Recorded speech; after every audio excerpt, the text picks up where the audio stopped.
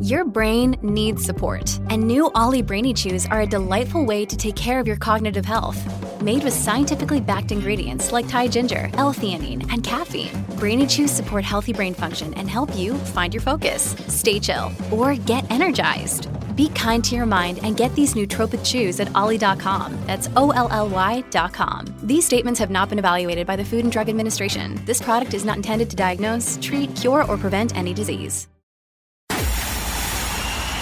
It's time for Joyce's Thought of the Day on News Talk 850 WFTL. The millennial generation, those currently aged 27 to 42, is America's largest, and as they move solidly into their peak earning and spending years, they are quickly asserting their economic power. Millennials faced a tough economic outlook in their early working years. The impacts of the Great Recession, unprecedented levels of student loan debt, and stagnant wage growth made it difficult to find good jobs and build wealth. But over time, the outlook has improved. Millennials are now the largest segment of the labor force. Within the last few years, they have also become the largest share of home buyers. And other unique characteristics of the generation, the higher educational attainment levels, especially for women, are contributing to economic advancement as well.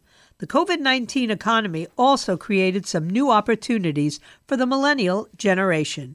Tightness in the labor market for much of the COVID-19 pandemic has allowed many workers to change jobs in the last few years, sometimes multiple times, in search of higher wages or better working conditions. A wave of early retirements among older workers during the pandemic opened up opportunities for younger workers to move into higher earning roles. And after working remotely during the pandemic, many workers have since successfully pushed for permanent work from home or other flexible arrangements that give them more control over where they work. Because of these trends, the U.S. experienced a sharp rise in the rate of people moving across state lines from densely populated and expensive states to those offering some combination of more affordable housing, more space for home offices, lower taxes, and better recreational opportunities. Such moves were common among wealthy millennial families. So, of course, where did many of them come? That's right, to Florida. Not just senior citizens anymore. Younger and lower-income Americans were more likely to move out of blue states and move here to Florida or to Texas. This is good news for Florida and Texas. We gained the most wealthy millennials. Vermont saw the largest percentage gain.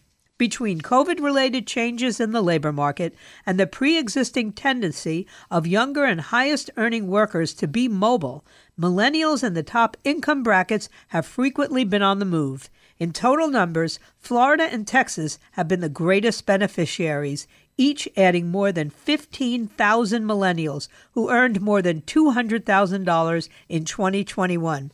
California and New York, where high cost of living, especially for housing, is a persistent challenge, fared worst, losing around 31,000 and 27,000 wealthy millennials, respectively. Too bad for them and too good for us. Get Joyce's Thought of the Day anytime. Subscribe to her podcast right now on the all-new 850 app and at 850WFTL.com.